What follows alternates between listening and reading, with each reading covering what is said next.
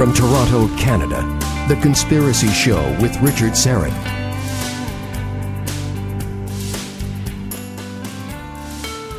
And welcome to the Audio Imaginarium. My name is Richard Syrett. A special welcome once again to new affiliate WABQ 1350 in Albuquerque, New Mexico. Albuquerque's Progressive Talk. All right, this is, if you've just tuned in for the first time, welcome.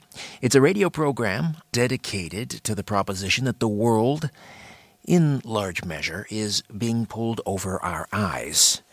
And thanks to Morpheus for that.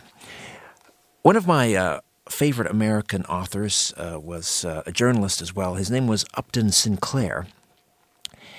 And he wrote about 100 books. Beginning, over a century ago.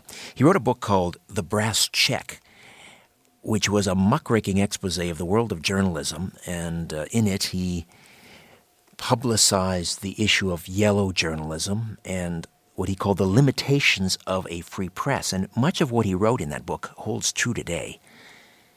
And I think if Sinclair were alive today, he'd look around and say, not much has changed in the last century. Writing about the Ponzi scheme that is the current financial order, he said, Wall Street had been doing business with pieces of paper, and now someone asked for $1, and it was discovered that the dollar had been mislaid. Sound familiar? I think so. He also said things like, fascism is capitalism plus murder. Something else he said that has always resonated with me, particularly as I sit in this chair each week talking about things that challenge conventional wisdom, said Sinclair, it's hard to make a man understand something when his salary depends on his not understanding it. Wink, wink. That is so true. And challenging conventional wisdom, upsetting apple carts, pick your metaphor, that's what we do here on The Conspiracy Show. Take conventional wisdom on the evolution of modern man, for example. The story of human evolution began in Africa, we're told, about 6 million years ago, and it describes this very long process that our ancestors went through to ultimately become modern humans, roughly 150, 200,000 years ago. And this process, we're told, has been uncovered by studying fossils and understanding the underlying theory of evolution. And while new fossils are uncovered occasionally, and every decade they reveal new chapters, scientists agree more or less about this basic story, more or less. But again, of course, this program flies in the face of conventional wisdom. And so tonight, over the next hour, we're going to present to you a very different story of human evolution. Michael Cremo is a member of the History of Science Society, the World Archeological Congress, the Philosophy of Science Association, the European Association of Archaeologists, and a research associate in history and philosophy of science for the Bhaktivedanta Institute. After receiving a scholarship to study international affairs at George Washington University, Michael began to study the ancient histories of India, known as the Vedas. In this way, he has broadened his academic knowledge with spirituality from the Eastern tradition.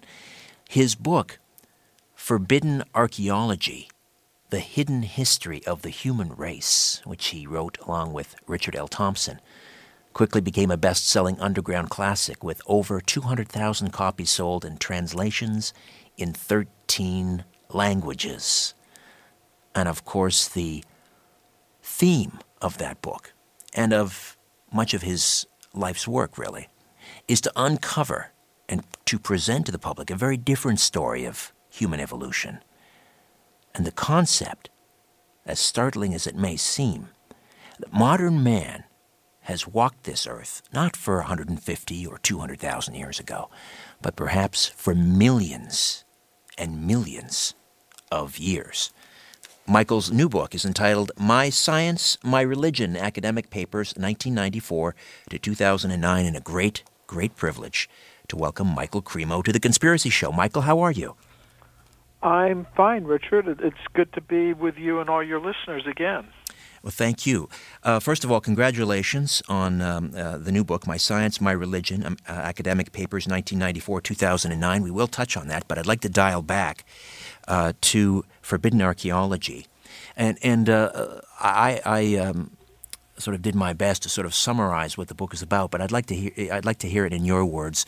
Your story of human evolution, I guess the Reader's Digest version, is what? What the evidence shows is that humans like us have been present since the very beginning of the history of life on Earth. There are discoveries of human bones, human artifacts, and human footprints going back many millions of years, tens of millions, even hundreds of millions of years. So this is something quite different than is being presented to students in the educational system today in high schools and universities around the world. It's really quite astonishing. Well, let's run through some examples. I mean, you and I have talked before on other radio programs, but this is going to be new to some of our listeners here tonight. Let's run through some of the more famous cases of archaeological anomalies that you talk about in Forbidden Archaeology, and we're talking about artifacts that were found in places they ought not to have been found in. Yes, you're absolutely right about that, Richard. There are many cases like that. One of the really fascinating ones for me is the California gold mine discoveries. In the 19th century, gold was discovered in California, and miners went there to get the gold. And to get it, they were digging tunnels into the sides of mountains in the gold mining region, places like Table Mountain, near the town of Sonora in California, in the Sierra Nevada mountains. So deep inside the tunnels in the solid rock, the miners were finding human bones and human artifacts. They were finding obsidian spear points, stone mortars and pestles, all kinds of stone tools and weapons, along with human skeletal remains. And these were found in layers of solid rock that modern geologists tell us are about 50 million years old. So these discoveries were reported to the scientific world by Dr. J.D. Whitney, who was the chief government geologist of California. His report was published by Harvard University. But we don't read about these things in the textbooks today because of what I call a process of knowledge filtration that goes on in the world of science. If you've got evidence that supports the dominant theories today, it will pass through this knowledge filter very easily. But if you've got evidence that radically contradicts the dominant theories today, it gets filtered out, which means you don't read about it in the textbooks or hear scientists talking about it very much. So if this just happened one or two times, well, maybe you could ignore it. But what I've shown is that this has happened hundreds and thousands of times. So it's quite a substantial body of evidence that's been swept under the rug, so to speak. Well, one of the questions that you address in your new book, My Science, My Religion, is the question of sort of a school of geology, a controversial one that's called cataclysmic geology, which I guess critics might suggest if that theory of cataclysmic geology is valid, it would, I guess, argue against what it might explain some of the things that you're finding. Can you explain what, first of all, cataclysmic geology is and why it may or may not sort of, I guess, contradict what you're saying? Well, by cataclysmic geology, we would mean the idea that there have been periodic catastrophes on a large scale in the history of the Earth. And this is something that even many modern scientists have come to accept. For example, they think that the dinosaurs were wiped out by an asteroid that struck the Earth about 65 million years ago. So some people might say, well, if there have been these huge catastrophes, that perhaps they've mixed up the layers of the Earth so that, you have human skeletal remains that are really only a few thousand or a few 100,000 years old that have gotten shoved down under layers that are millions of years old, so that if we're talking about, say, the California gold mine discoveries, we might perhaps be talking about human bones and human artifacts that have just gotten mixed up in very ancient layers of rock because of these huge cataclysms that have taken place. Right. I mean, isn't that a possible explanation for these anomalies, that these are not millions of years old? If it were true in these particular cases that the layers of rock have been disturbed, I think they would be a valid explanation. But in each particular case, you have to actually look and see, has the regular stratification of the Earth been disturbed or not? And this is something that geologists have understood for a long time. Dr. Whitney, for example, the chief government geologist of California, who reported these scientific discoveries to the world, was aware of this problem. And he looked very carefully at the geological layers in the exact locations where these California gold mine discoveries were made, and he could detect there were no fissures, there were no disturbances of the geological layers in these particular cases. So that would mean the discoveries are valid. All right, I'll jump in here. Cases. Michael, I'll jump in here. We'll take a time out. When we come back, I'd like to get your take on the 250 million year old human shoe print of Nevada during the Triassic period, and some other archaeological anomalies with Michael Cremo, the author of My Science, My Religion, and also Forbidden Archaeology, The Hidden History of Humankind. Back with more of The Conspiracy Show. My name is Richard Serrett. Don't go away. The truth is not out there. It's right here. The Conspiracy Show with Richard Serrett. Welcome back. Michael Cremo is with us. Forbidden Archaeology, The Hidden History of the Human Race. And this book really spawned waves of resistance and wonder amongst the scientific community when it came out. Over 900 pages. 900 pages of well-documented evidence suggesting that modern man did not evolve from ape man, but instead has coexisted with apes for millions of years. Michael Cremo lectures to academic, popular, and scientific audiences around the world in a continuing challenge to Darwinian evolution. His new book is My Science, My Religion, and I wanted to ask you, Michael, about every once in a while, somebody discovers these petrified shoe prints in strata, supposedly, 250 million years old. That happened in Nevada. And then I believe there was a case in Utah where they sort of upped the ante and they found an old human shoe print in Utah about 260 million years old, supposedly. Can you add to that list, or what can you tell me about the shoe prints of Nevada and Utah?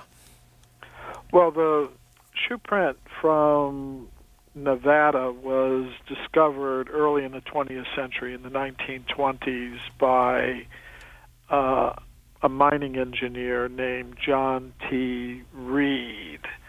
And he was out prospecting, and he he was looking at the rock beneath his feet as he was walking along, and he saw what not a footprint, but what appeared to be a shoe print in the solid rock. So he had the specimen analyzed with microscopes, and under microscopic investigation, it came out that the magnified images showed actually the threads of the sole where it was sewn.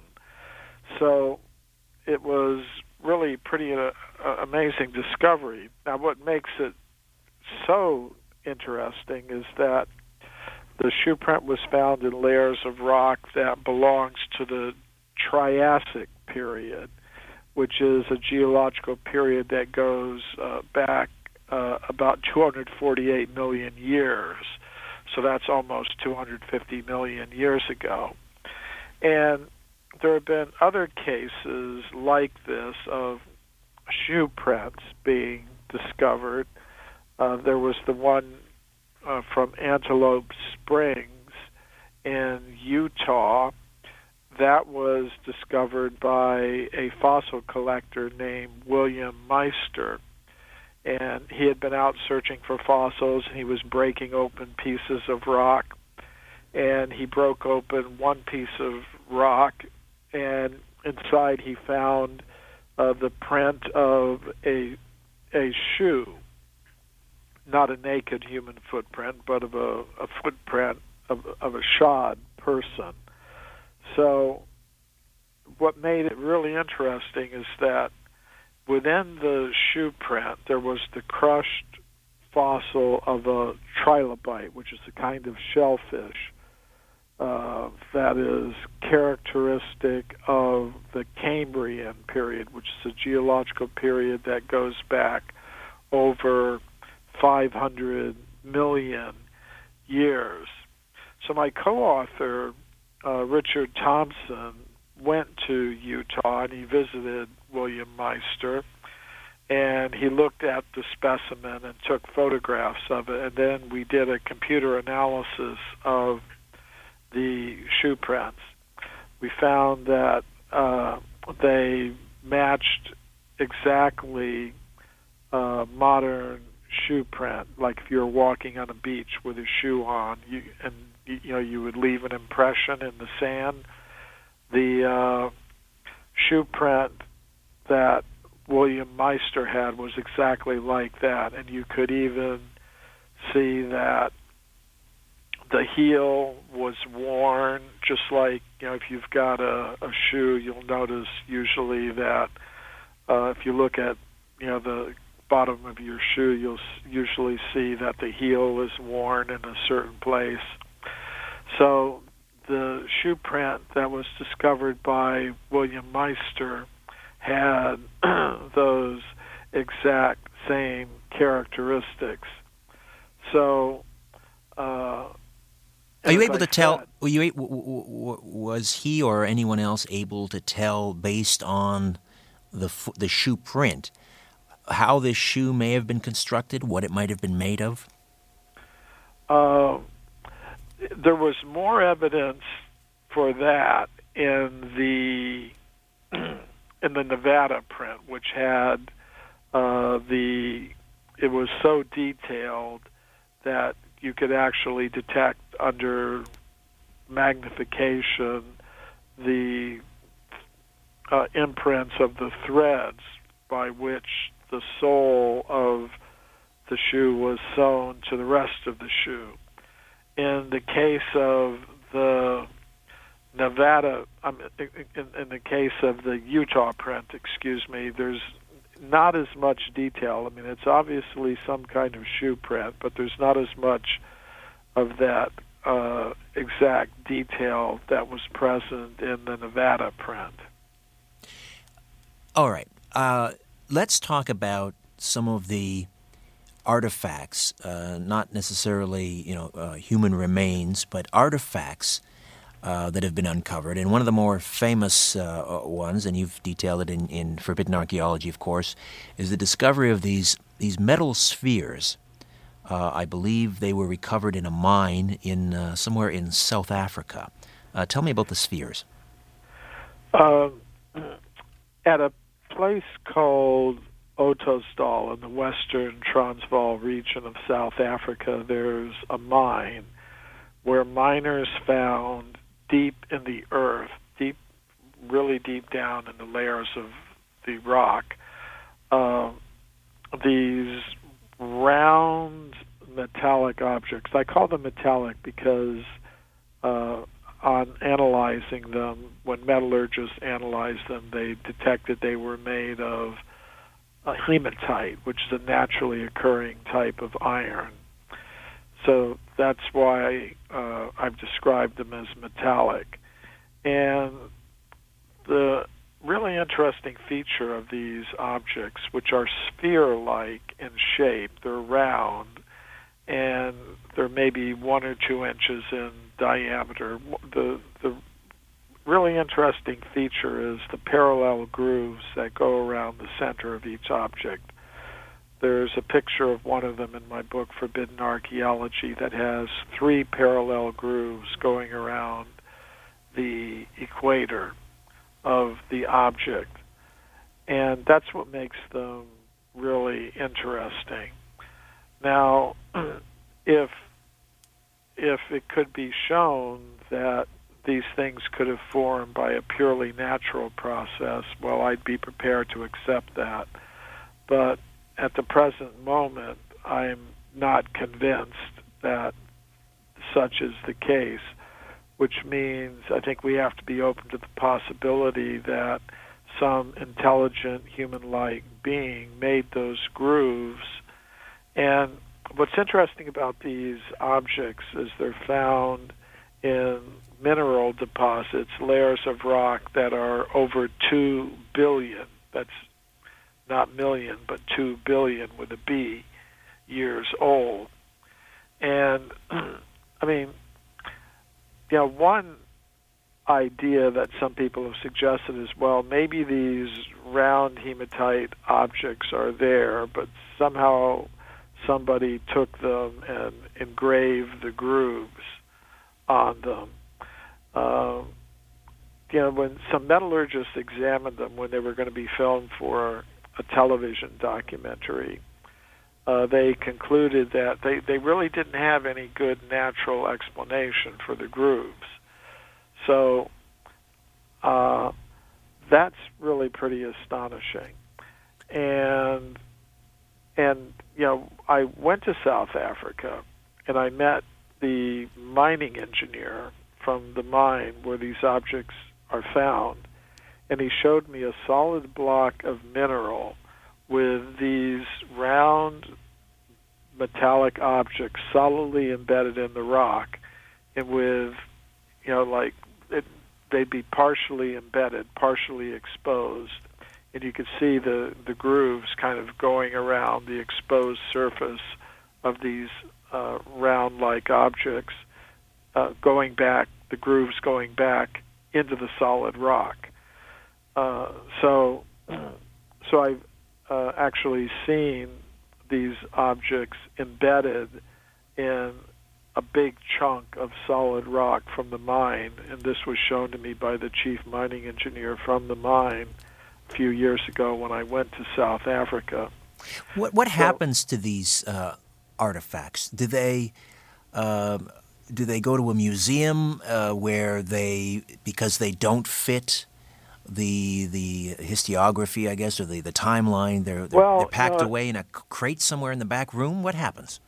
Well, Richard, in this particular case, the object that I have in a photograph in my book, Forbidden Archaeology, was kept in the Natural History Museum in Klerksdorp, South Africa. And the picture I got of it, and actually some specimens of a similar type of sphere, were sent to me by the director of that museum, a man named Rolf Marx. And after my book, Forbidden Archaeology, was published, a television producer from Europe got in touch with me and said he'd seen the book, he'd seen the picture, and he wanted to go to South Africa to film the object. So I put him in touch with Rolf Marx, who was the director of the museum where the object that is shown in the photograph in my book came from. And Rolf Marx said that that object had been stolen from the museum. So sometimes things like that happen. I don't want to seem too conspiratorial about it, but those are the facts that were reported. The object was stolen from the museum. Now, in other cases, for example, in the case of the California gold mine discoveries, those objects are kept in the Museum of Anthropology of the University of California at Berkeley, but they're not shown to the public. They're kept in a storage building several miles from the museum, and the average person wouldn't even know they're there. It takes somebody like me who has dug into the history of these anomalous discoveries to even be aware that they're there. So there are other cases like that as well that I've investigated. I mean, some people would think that this idea that there is strange stuff in the museum storerooms that the people, ordinary people, can't see, that's just something from Hollywood movies, you know, like Indiana Jones or something like that. But it really is a fact that museums do have stuff in their collections that they aren't showing that is really pretty amazing in terms of its impact on our understanding of the real history of our species on this planet. Perhaps just too dangerous. Let's take a time out. Michael Cremo stays with us. Forbidden Archaeology and his new book, My Science, My Religion. Modern man walking this earth for millions, perhaps billions of years. What do you think? Back with more in a moment. Stay with us.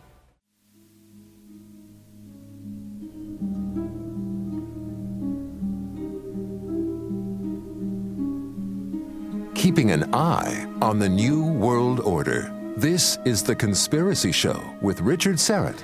I remember growing up reading about things like the Baghdad Battery. This was a clay vessel, and inside there was a copper cylinder, and inside of that was this oxidized iron rod, and people who looked at it concluded it was some type of, it likely would have been filled with some sort of an acid or an alkaline liquid, and it would have produced an electrical charge, a battery, 2,000 years ago. And then I remember reading about the Antikythera mechanism, which was found in a shipwreck off the coast of Crete back in 1900, and it had these differential gears on it, amazing gears, which, I mean, that kind of complexity wasn't known to exist until the 16th century, and yet again, here was this amazing instrument, some 2,000 years old. But now, I mean, if you consider what Michael Cremo is telling us, that modern man has existed on Earth for millions and perhaps billions of years, suddenly the Baghdad Battery and the Antikythera mechanism, hey, what's the big whoop about that? I want to go back to talking about what happens to these artifacts. And you say some of them are stored off-site in museums. I'm trying to understand what is the danger?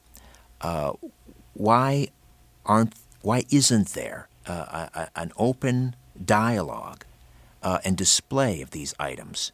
What's the threat here to the established order, Michael? Well, you know, there's I think a lot of factors involved in this. In one sense, you know, it's just like human nature. You know, for example, if I love somebody and somebody tells me something bad about the person I love, I don't want to believe it. I may become angry at the person who tells me. So many scientists today, they're very much in love with their theories. And when they hear something that goes against them, they don't want to believe it. I mean, so that's part of it. And then I think part of it is also power. You know, there are different kinds of power in the world. There's military power, there's economic power, there's political power. There's also intellectual power, which is a very subtle power, but a very real one. And you know, we see that those who have power, generally those who have monopoly power in particular, don't like to give up their positions very easily. So for the past 100 years or so, the supporters of the Darwinian theory of evolution, including human evolution, have had a government-enforced monopoly in the education systems around the world. So, you know, it's like if one political party has a monopoly in the political life of a city or a province or a state or a country, you know, it doesn't want to give up its position very easily. Or if a corporation has a monopoly in a particular sector of the economy, it doesn't want to give up its position very easily. So similarly, if there's a group of scientists that has a monopoly in the scientific institutions and the education system, then they don't want to give up their position very easily. Now, I understand. I mean, there's tenure, there's textbooks that would have to be rewritten. But I'm wondering, I mean, is there something about what you're saying, this evidence that modern man has been here for millions of years, perhaps billions, not 150,000 years? Is there something that says about the very essence of who we are and what we are that would be dangerous? Let's discuss when we come back. Michael Cremo, My Science, My Religion, Academic Papers, 1994 to 2009, and of course, the runaway underground bestseller, Forbidden Archaeology. Back with more of The Conspiracy Show. Don't you dare go away.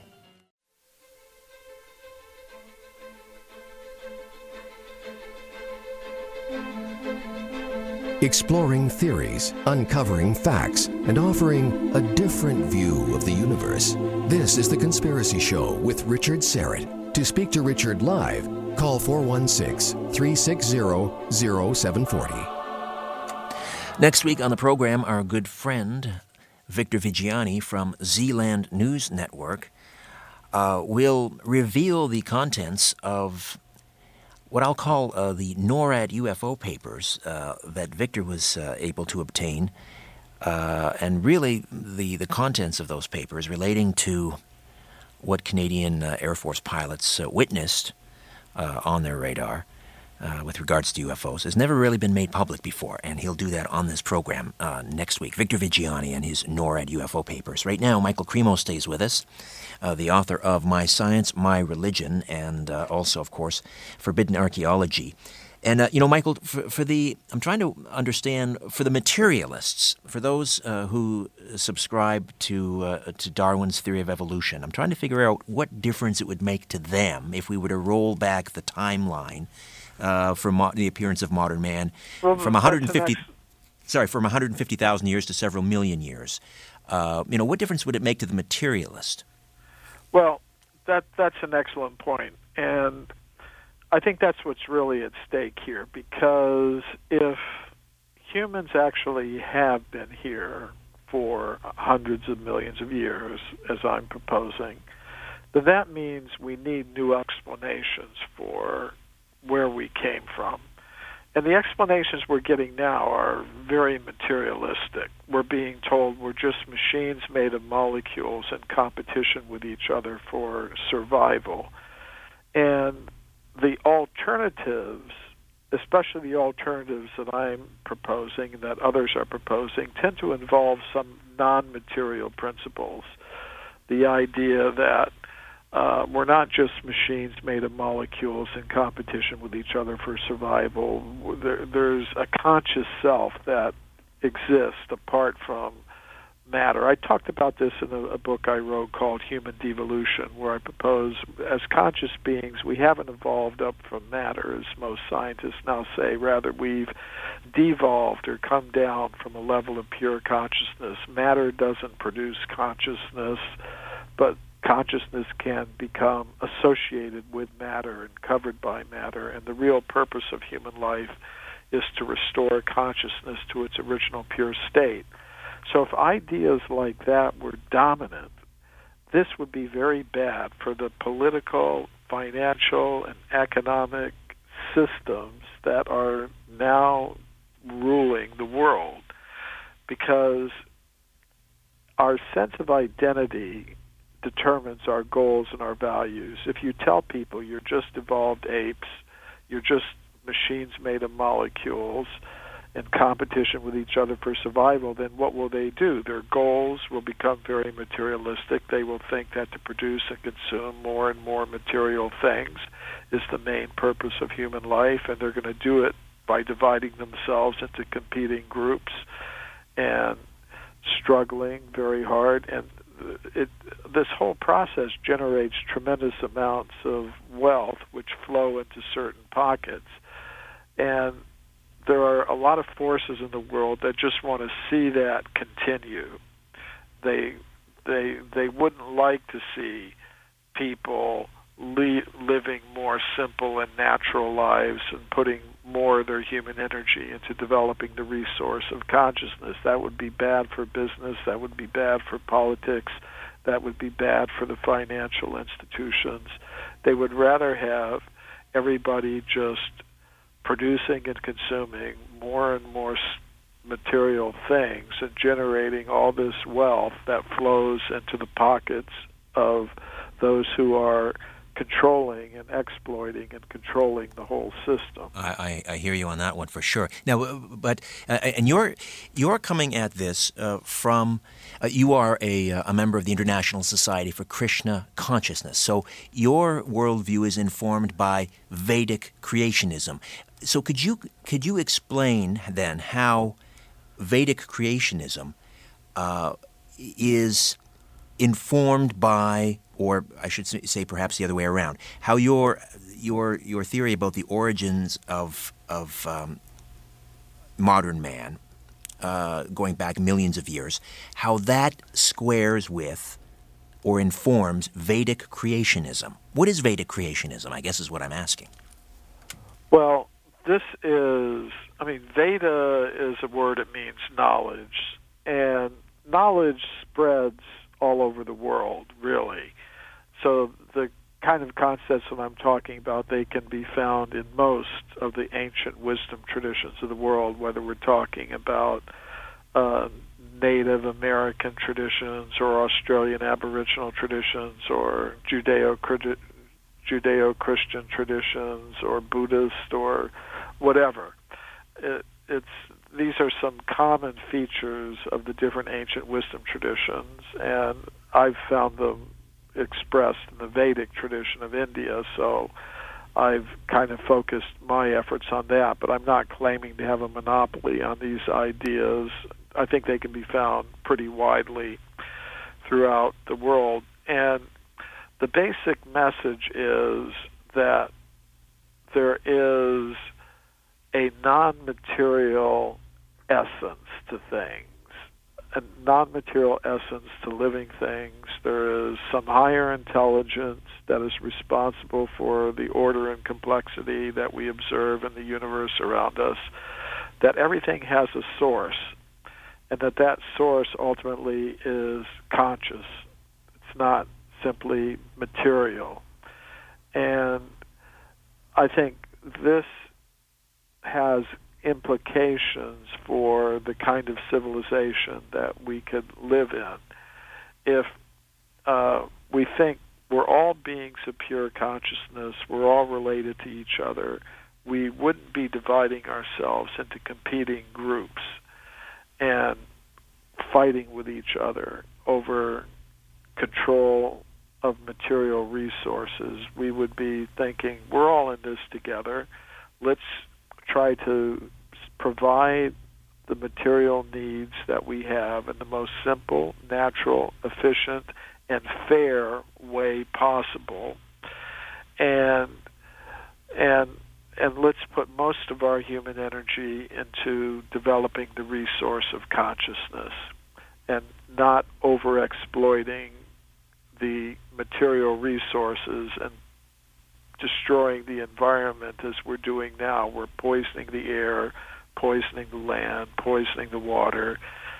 So I think if we had a civilization that was based on these higher principles, it would be much different than the world we see today. It would be a much more peaceful place where we would be looking at the unity of all living things rather than dividing ourselves into so many competing groups.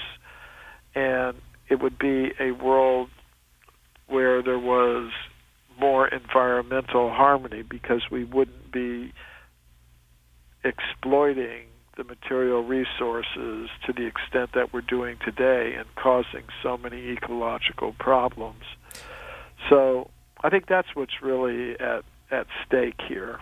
What the Vedic texts that we hear so much about, the Bhagavad Gita and so forth, some of the oldest, perhaps the oldest written texts in existence. But there are clues in those texts about ancient civilizations in possession of incredible technology, perhaps even nuclear weapons. We remember, of course, Robert Oppenheimer, the father of the atomic bomb, quoting from the Vedic texts after the first atomic bomb was tested. And he was asked sort of off microphone, or he muttered off microphone when asked, is this the first time an atom bomb has been exploded? And he said yes, and then he muttered sort of off microphone, in modern times. We just have a few minutes here, but what can you tell us about clues in the Vedic texts that the ancients had incredible technology? Well, you mentioned one of the elements of that. They had command of weapons that were really pretty amazing. But there are also descriptions that they had flying craft, including spacecraft. The Sanskrit word for them is vimanas. And, there are elaborate descriptions of these vimanas or spacecraft and aircraft. There are descriptions of vast, beautiful cities that existed millions of years ago. There are accounts of scientific discoveries. For example, they knew how to calculate time according to the movement of atoms. Of course, in modern times, we've redeveloped that technology. We have atomic clocks. So there are descriptions of these things in the ancient Sanskrit writings of India that are really pretty amazing. And it's actually in the ancient Sanskrit writings of India where I first encountered the idea that humans like us have been present for many millions of years on Earth. That's what actually inspired me to do the research for Forbidden Archaeology, to see if there was any archaeological evidence to support that idea. I believe the Vedics were referring to something they called iron thunderbolts. Is this what Oppenheimer believed was an atomic blast in the ancient times? Well, I think he was referring to something else. There was a weapon called a Brahmastra, and its effects were compared to having millions of suns all together in one place at the same time, which is pretty much what happens when there's a nuclear or thermonuclear explosion. It's sort of like if you were to bring, the sun and all its nuclear activity to Earth. That's what it would be like. So I think he was referring to a weapon called the Brahmastra. There are other weapons that are described as being like thunderbolts, and they appear to be more like energy beam type weapons. There's a description of an attack on the city of Dwarka in ancient India by a flying machine, a huge flying craft that came from outer space that was shooting down some of these thunderbolt types of weapons or energy beam weapons. So there are descriptions of such things. And again, the Vedics were writing about these weapons existing in what time period? Well, this would go back anywhere from 5,000 to 10,000 years ago to millions of years ago. The histories deal with these vast periods of time, and the descriptions of, say, for example, the spacecraft or aircraft, some of them go back millions of years. The one I was talking about the attack on the city of Dwarka, that's from about 5,000 years ago. Unbelievable. Michael, what is it going to take for some of these amazing archaeological anomalies to make their way from the crates in warehouses into the museums? What's going to have to happen? Well, more of what we're doing right now, putting the information out there and getting some popular demand for these things. And to some extent, it's already happening a little bit. I'm speaking about these issues at scientific conferences. Some of my papers are getting published in peer-reviewed scientific publications. So little by little, some progress is being made, but we've got a long, long way to go. And I think what we need to do is get some changes in the education system to allow alternative ideas to be more openly expressed in the public education system. Amen to that. Forbidden Archaeology, The Hidden History of the Human Race, and My Science, My Religion, Academic Papers, 1994 to 2009. Michael Cremo, great pleasure. Thanks for your time tonight. I enjoyed it. Thank you, Richard.